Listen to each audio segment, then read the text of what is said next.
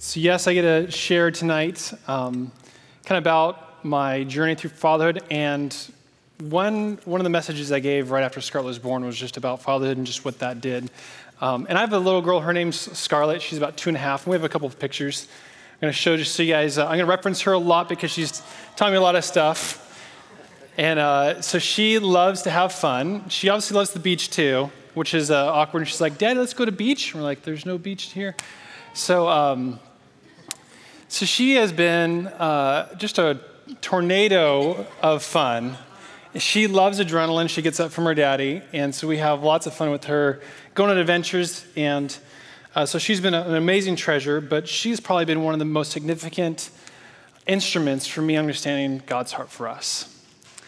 And I've been trying to work on this kind of message to bring it to you guys for a while, and it's been made clear for me recently. And so I get to share tonight that there she is, loving bacon.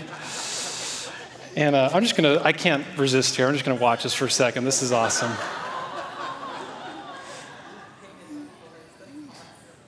There we go.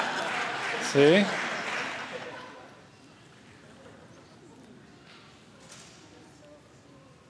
Yeah. So there she is. So I have many names. My dad calls me son. My siblings call me bro. My wife calls me sweetie. My friends, many of them call me Noff. Cody calls me Nofferton. I've been called Noffinator. I've been called Noffi, Canopy. I've been called all those different things. But the greatest name I have is Daddy. That by far and away is the greatest name I have. And Scarlett, she's been calling me Daddy for as long as she can use words, but about 2 months ago, she started calling me Dad, which it's not the same thing as Daddy. And one time she called me Eric, and I had a meltdown. I was like, no. And so the past few months, I'm like, what's Daddy's name? What's my name? Making sure she sticks with Daddy, because it's not okay to be called Dad. It's not okay to be called Father. It's not I'm Daddy. That's who I want to be, and it's become a treasured identity for me. And being Daddy to Scarlett has shown me the difference between God and Daddy God. And Daddy God and God are just as different as Father and Daddy. And what I hope to communicate to you guys tonight is about Daddy God, because everybody knows God, but not everyone knows Daddy God. And so I want to teach you about what I've learned about Daddy God that I've learned from my toddler, who's 2.5, and extracted out of me the daddy nature that I believe is the nature of our Heavenly Father. Having children will just completely wreck your life in a good way and challenging way, but it reveals to you so much about our Heavenly Father. It's such a gift. It's probably one of the most treasured gifts I can name about having children. It's just that understanding. So I have a few things tonight, and we'll go as far as we can, but the first thing is this, is that Daddy God is in a great mood. Daddy God is in a great mood. Ask yourself, when you think about God, what kind of mood do you see him in? What kind of demeanor does he have? When you think about him right now in your heart, what does he sound like? What does he feel like? What is the expression? Is he neutral? Is he occupied? Is he angry? Is he disengaged? Is he estranged? My favorite thing to do is to come home.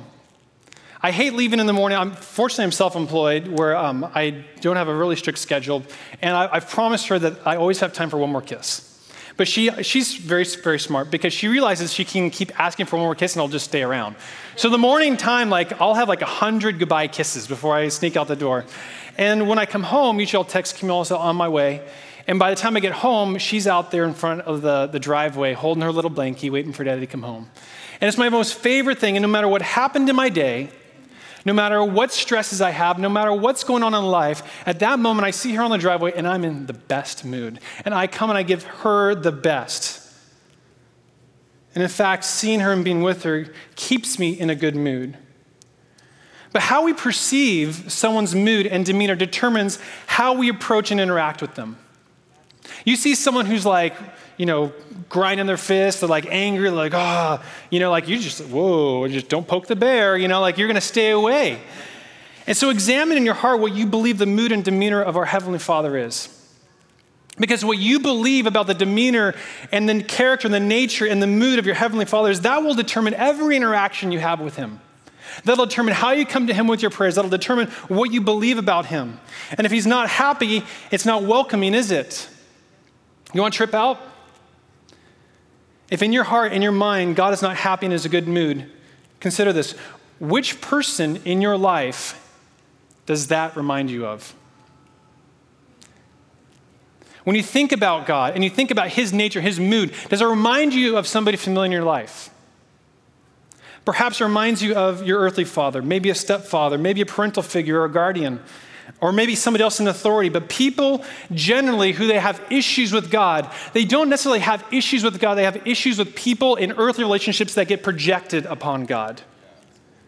And we begin to take the earthly projections of people on this earth and we begin to personify them in the nature of God. And God never deserved that. He never wanted that. He doesn't deserve to have it on him, but we do that anyways. And it's important that we know that at all times, God is in a great mood. But it's also important to remind yourself about this about yourself. Our very first emotion when we entered this world, when we came out of the womb, the second we came into this world, our first emotion was fear. Our exact nature as we entered the world was coded and came in fear. That was the first thing that our natural instinct came of. And so our hard wiring is to be fearful. It's not natural to be loving. In my first message about Scarlett, I talked about how she doesn't love me, and I didn't mean that in a bad way, but she's just at that time incapable of loving me because it takes a level of understanding. And I talked about how that was just kind of weird, I love you, I love you, I love you, but you don't even have a capacity to know what love is and to return love.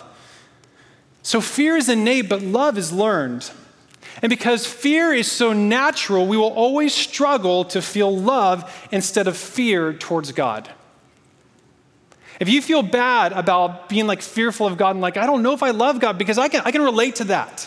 You get saved 5 minutes later, you're I don't know if I love this thing. I just pledged my life to it. I don't feel love. That's okay, because our natural defaults from our DNA and from this world actually has rooted us in fear.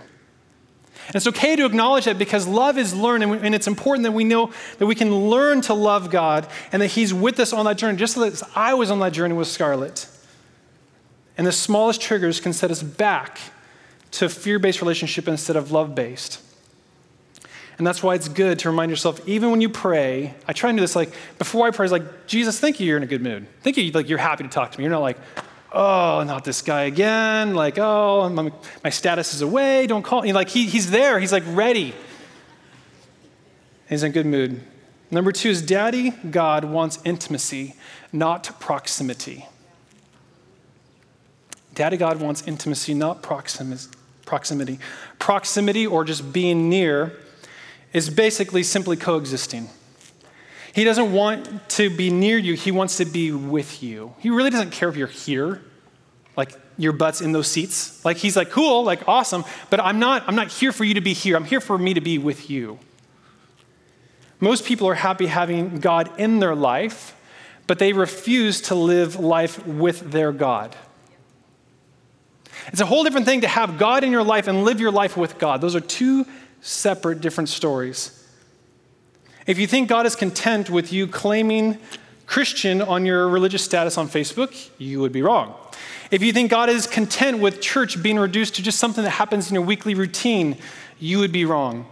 If you think God is content having you only call out to him during crisis, you would be wrong. If you think God is content by you reading books about him but never talking with him, you would be wrong. If you think God is content by you recognizing his existence but never participating with his existence, you'd be wrong. God doesn't want your money, doesn't want your attendance or your bumper sticker. He wants to have access to communion with you. He wants access to be in dialogue with you. He wants intimacy with you. Daddy God isn't an absent father. He's not an absent father. But sadly for most of us, too many of us are actually familiar with what it means to have an absent father. Whether physically, emotionally, or spiritually, so many of us are actually more familiar with a father who's checked out than a father who's checked in. But God should not pay the price of those sins. If you feel distant from God, I challenge you tonight, in all humility, I just challenge you to consider it's not because you have an absent God, it might be because he has a standoff child who is actually fearful of an absent father. If you feel distant from God, you must probably ask yourself, like, where is this distance coming from? And is this distance familiar with any other relationship in my life? Because it's easy to project earthly dysfunction onto a perfect God. And then on the other hand, some of us actually prefer an absent father as God. I realize that for a large majority of my life, I would rather have a God who basically pays the child support of my life instead of actually being present and active in my life. Probably the majority of my life, I was like totally content with just like having the fire insurance of my salvation, that if this all goes to crap, I still have my salvation. Like I was okay with that level of my relationship with God. But I was a bit afraid because I always had this I didn't want to be too saved. Anybody have that fear? Like, I want to be saved, but I don't want to be too saved. Because then like people like, say things and like, you don't want to be that guy. I kind of feel like I'm now that guy, but I want it on my own terms. But who is God in your life? You ask yourself, is the God in your life the active father, or is he just sending the check? But our daddy God wants to have intimacy, not proximity. So what is intimacy? Intimacy is the result of experience. Intimacy is the result of experience. I was about to make a joke, but I'm resisting to make the joke. I'm going to move on. Knowledge is not intimacy. I'm going to say it. If I'm going to say, hey, I was intimate with my wife, you'd be shocked if I said I wrote a book about her, right? Like, no, it's not about head knowledge. It's like we had an experience, you know what I'm saying? Like, intimacy is about experience. It's not about head knowledge. It's not about attending something. It's about experiential. I'm feeling all sorts of embarrassment thoughts projecting up here. But it is possible to be surrounded by God and not know him. If you think that you can just kind of get splash off Jesus because you're around the same place, you're wrong. Jesus mentions this exact scenario. Basically, a man comes and is like, Jesus, we cast out demons in your name. We healed sick in your name. We. And Jesus is like, I never knew you. And that just because we're part of a corporate experience does not validate our individual relationship, because Jesus is about individual relationships. I love you guys here. Please come back. If you're first-time guests, come back next week too. But honestly, this shouldn't be the whole event for your relationship with God. If it is, it's going to be a big disappointment for what you want out of your relationship with God. Because it's possible to be surrounded by him in a setting like this, but never actually know him. It's possible to read the word and not have an experience with God. It's possible to go to a 4-year Christian school and not have an experience with God. I went to a 4-year Christian college, and one of our speakers, our senior year, was like nominated by our entire class, now has a blog helping other Christians abandon their faith. It's possible to be around God, to learn about God, but never experience him. It's possible to go to church and never experience him. It's possible to pray and never experience him. It is possible to know every single thing there is to know about God and have it memorized and not actually know him. In fact, a lot of those people in the Bible, and they're called Pharisees. And yet they didn't even see and understand the Messiah was right in front of them. But an experience with God is where you make yourself available to be affected by who he is and what he's doing. Let me say that again. An experience with God is where you make yourself available to be affected by who he is and what he's doing. Our brains want to say, oh, I need to go do this and experience God. No, you don't need to do that. You just need to make yourself available to be affected. All you need to do is say, Jesus, right now, whatever you're doing, I just surrender myself to be impacted by you, by what you would say, by what you do. Sometimes I'm driving here and I'll on my little iPhone, I'll find different songs. Usually it's Our Father's my favorite one right now. And I'll be I'll drive in here and people watching me in the car. And I'll have these little mini experiences randomly with songs, randomly with the word. It's crazy. And I'm not trying to do anything. I just say, Jesus, whatever you want to do, would you just make me available to be affected by you? And it is you that's choosing to be affected by him. It's an accurate prayer to say, Jesus, affect me. You're Jesus, hit me with a sledgehammer. He's a gentleman. He's not going to do that. But when you pray, Jesus, I make myself available to be affected. Because I believe that God is always pursuing. He's always seeking. You have to ask yourself, did whatever it is that just happened, did that actually reach my heart and reach my spirit? But intimacy with the Father is based on you having an experience, an exchange, a dialogue, a conversation with him. Practically, Scarlett has taught me everything about this. Scarlett does not tolerate me most times just being in the room. If I'm there, she's not going to just lay down there and just handle me, be in the room and not have my participation. She wants my participation. She wants my attention. She wants my affection. She wants my adoration. I come in and I hear about all of her owies. And she's like, owie, right there. I'm like, where? Right there. And she's telling me all about it. I'm like, how'd you do that? And she's like, Daddy, look. And, maybe mommy got her this little dress and she's looking at her butt in the mirror. And she's like, Daddy, come look at this, It's like, Daddy, Daddy, Daddy. And if I take my attention off of her, she says, Daddy, what are you doing? Daddy, what are you doing? That exact tone. It's so endearing. Daddy, come with me. One of my favorite things is I'll set up all these pillows on our bed, and I would be in trouble if a video of this got up, but I'll launch her through the air, and she flies, lands on the pillow. I can, and I love it too. And so we'll spend an hour every night doing this because she has to have my participation. She desires it. She wants it. And you actually have to desire it and want it. It's not okay just to say, I'm a Christian, I'm going to read the Bible. You actually have to desire the exchange. You actually have to seek. You actually have to say, Jesus, I want to be around you. Jesus, what are you doing? Jesus, come look at me. All those things count. Every single thing a little 2-year-old toddler says, you can apply almost to your entire relationship with God. It's amazing how innocent and sweet their requests are.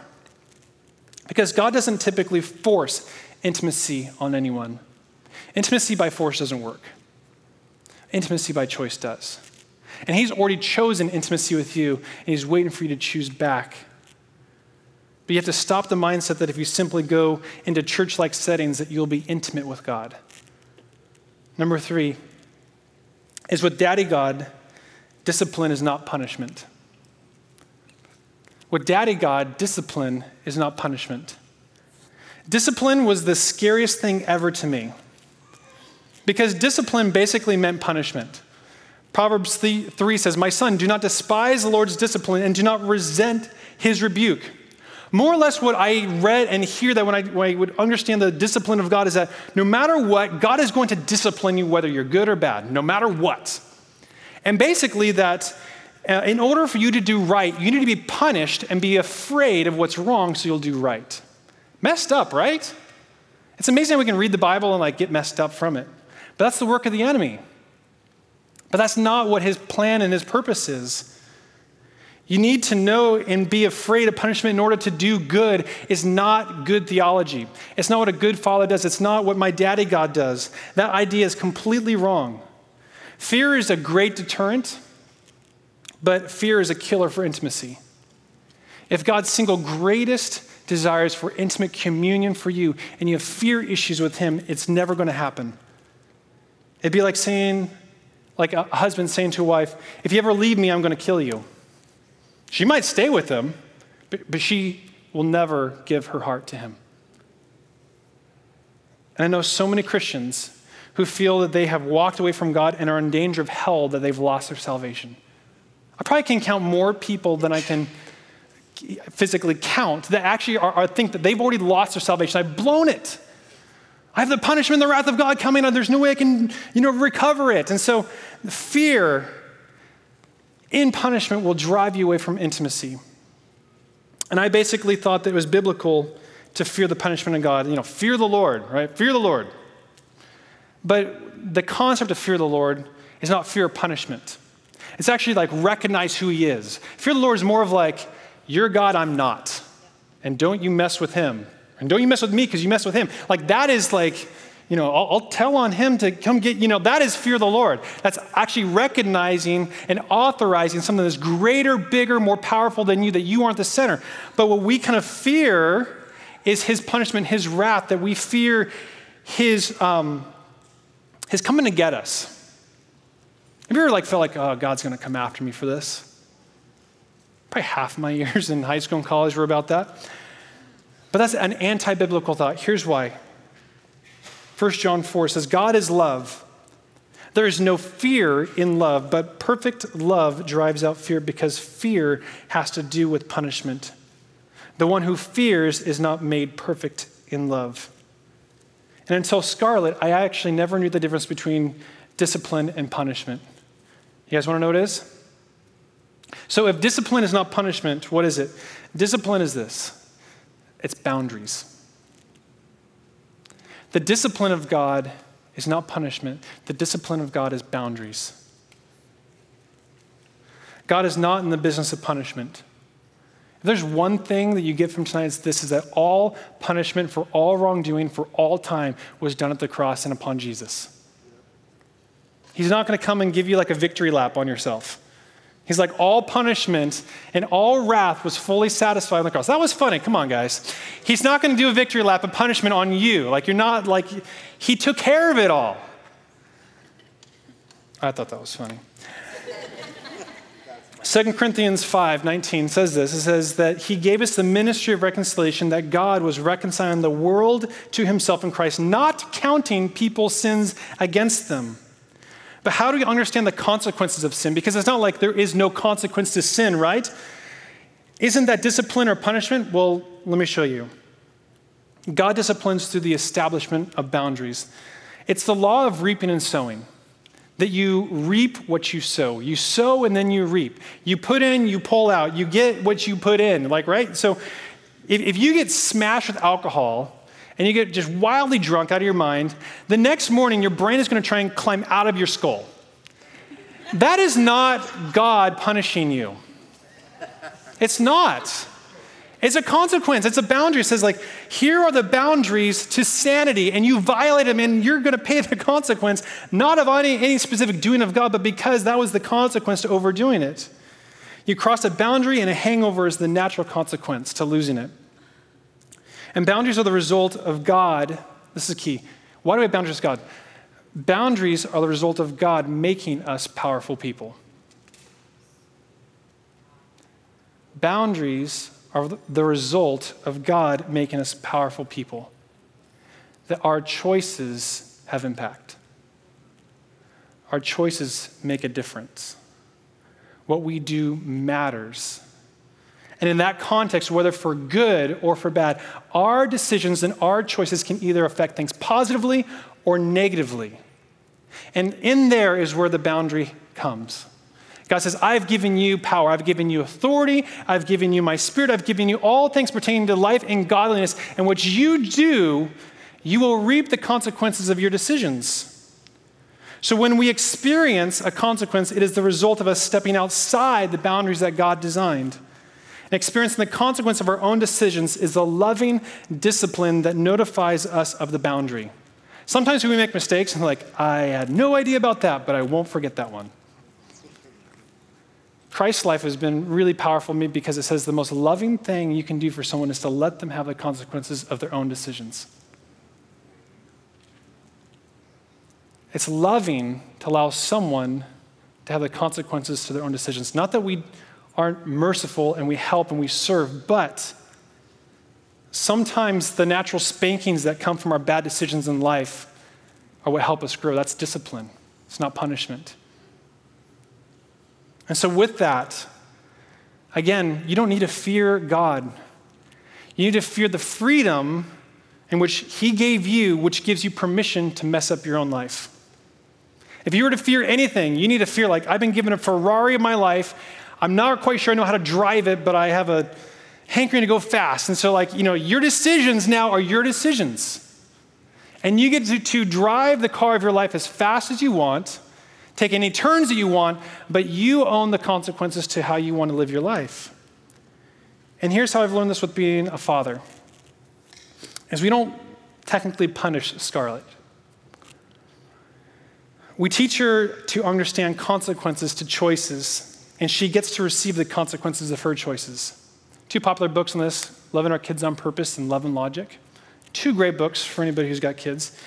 And the principle is that we love our kids by giving them decisions, but every decision has a consequence that they get to choose. Instead of saying, Scarlett, it's time for bed right now, go. And you dominate, like, you basically say, do you want to go to bed now or in 2 minutes? Do you know how many times I hear 2 minutes every day? Scarlett, how are you doing? And 2 minutes, Daddy, 2 minutes, no tubby. But she gets it. It's like, Scarlett, do you want to get out of the tubby now or in 2 minutes? 2 minutes, Daddy. Okay. Scarlett, 2 minutes is up. Do you want me to get you or do you want to get by yourself? I do myself, And so you basically give her the decisions. Almost every single thing we do, we give her an option. Here's this and this. You can stay in the tubby and not get out yourself, or Daddy's going to, get you if you do. Or you can try and climb out yourself. Whatever you want, it's your decision. But each decision is going to have a choice. Other examples, if you throw your vegetables off the plate and you start throwing your food, dinner's over. Clear as that. When we walk in the street, you either hold Daddy's hand or Daddy carries you. What do you want? Do you want to walk and hold Daddy's hand, or do you want Daddy to carry you? Daddy carry you, Daddy carry you. She'll have her strong opinion. And she has a choice, but she has to have the consequence of whatever choice that is. And a loving father establishes boundaries for his child. Because if not, I would be giving my daughter ice cream at midnight watching Mickey Mouse. But because I love her, I know that I can't have you go till midnight eating ice cream watching Mickey Mouse, because tomorrow you're going to be cranky. And if you're cranky, you might be not nice to mommy. And if you're not nice to mommy, the consequences are that you don't get to hang out with mommy. And so a loving father wants to protect their child and looks 5 steps forward and establishes boundaries according to how you would precedingly make decisions. I know that if Scarlett doesn't get a great night's sleep, that she's going to be in a foul mood the rest of the day. And when she's in a foul mood, it's not very fun. We don't get to wrestle. We don't go do those different things. Is that making sense? What you can take away from that is God will not prohibit you from messing up your own life. He's not going to prohibit you from messing up your own life. You can do whatever you like in your relationships. But if you do whatever you like in your relationships, don't be surprised if you poison half of them, if not all of them. I always thought God was breaking up my dating relationships. He's got way better things to do. I don't need any help in destroying my own relationships. He's basically like, you reap what you sow. What you sow into in your relationships, you will reap. And no wonder that, I was like, I don't want God anywhere near these things. They keep on going down. But I kept on having the consequences of my own decisions. You guys doing okay? Yeah. I have so much more to go. I'm just going to give you one more for tonight. Daddy God moves on quickly after failure. Daddy God moves on quickly after failure. When Scarlett gets disciplined with the consequence from breaking a boundary, I don't linger on the issue. My main focus isn't on the discipline, it's returning to the fun. The bummer thing about the consequence is I kind of want to keep throwing her on the bed, But she did that, so now she has to go and, she has to be by herself and calm down. But when she's done, I'm ready to pick up where we left off. And God does not have the discipline, punishment mindset. He has the intimacy mindset at all times. Some people think that God is always thinking about disciplining, thinking about punishing, thinking about, paying back. But instead, he's always on the intimacy mindset. And whatever issue or failure you come against, God wants you to be restored as soon as possible so you guys can get back to doing something better. Sometimes I feel like I have to live down an issue long enough before I feel right with God again.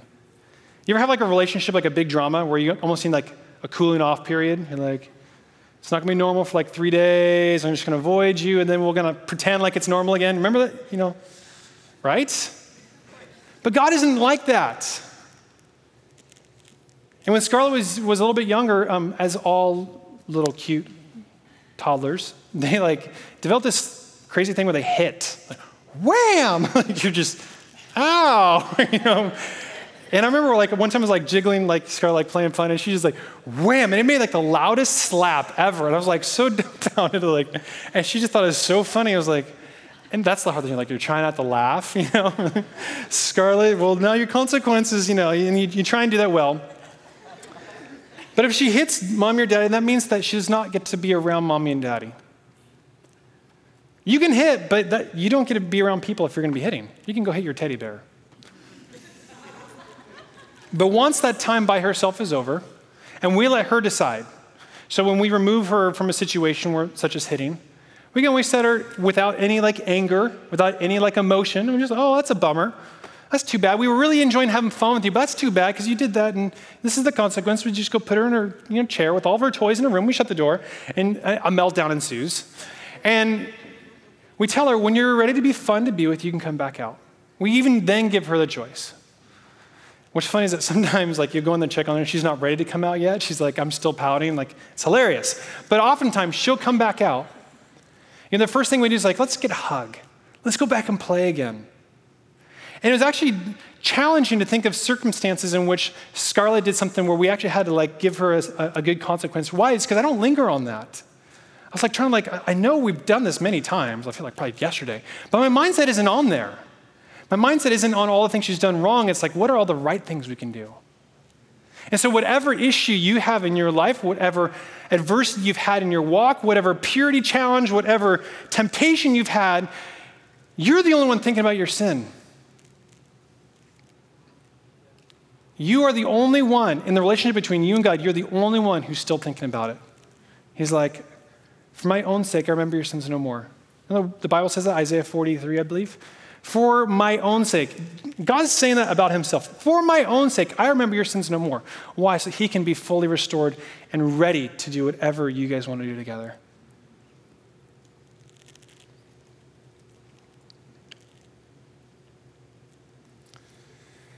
I'm going to tease this next one. I'll pick this up next week. Daddy God delights in giving, and I'm so excited to tell you about that one and that story. Amen.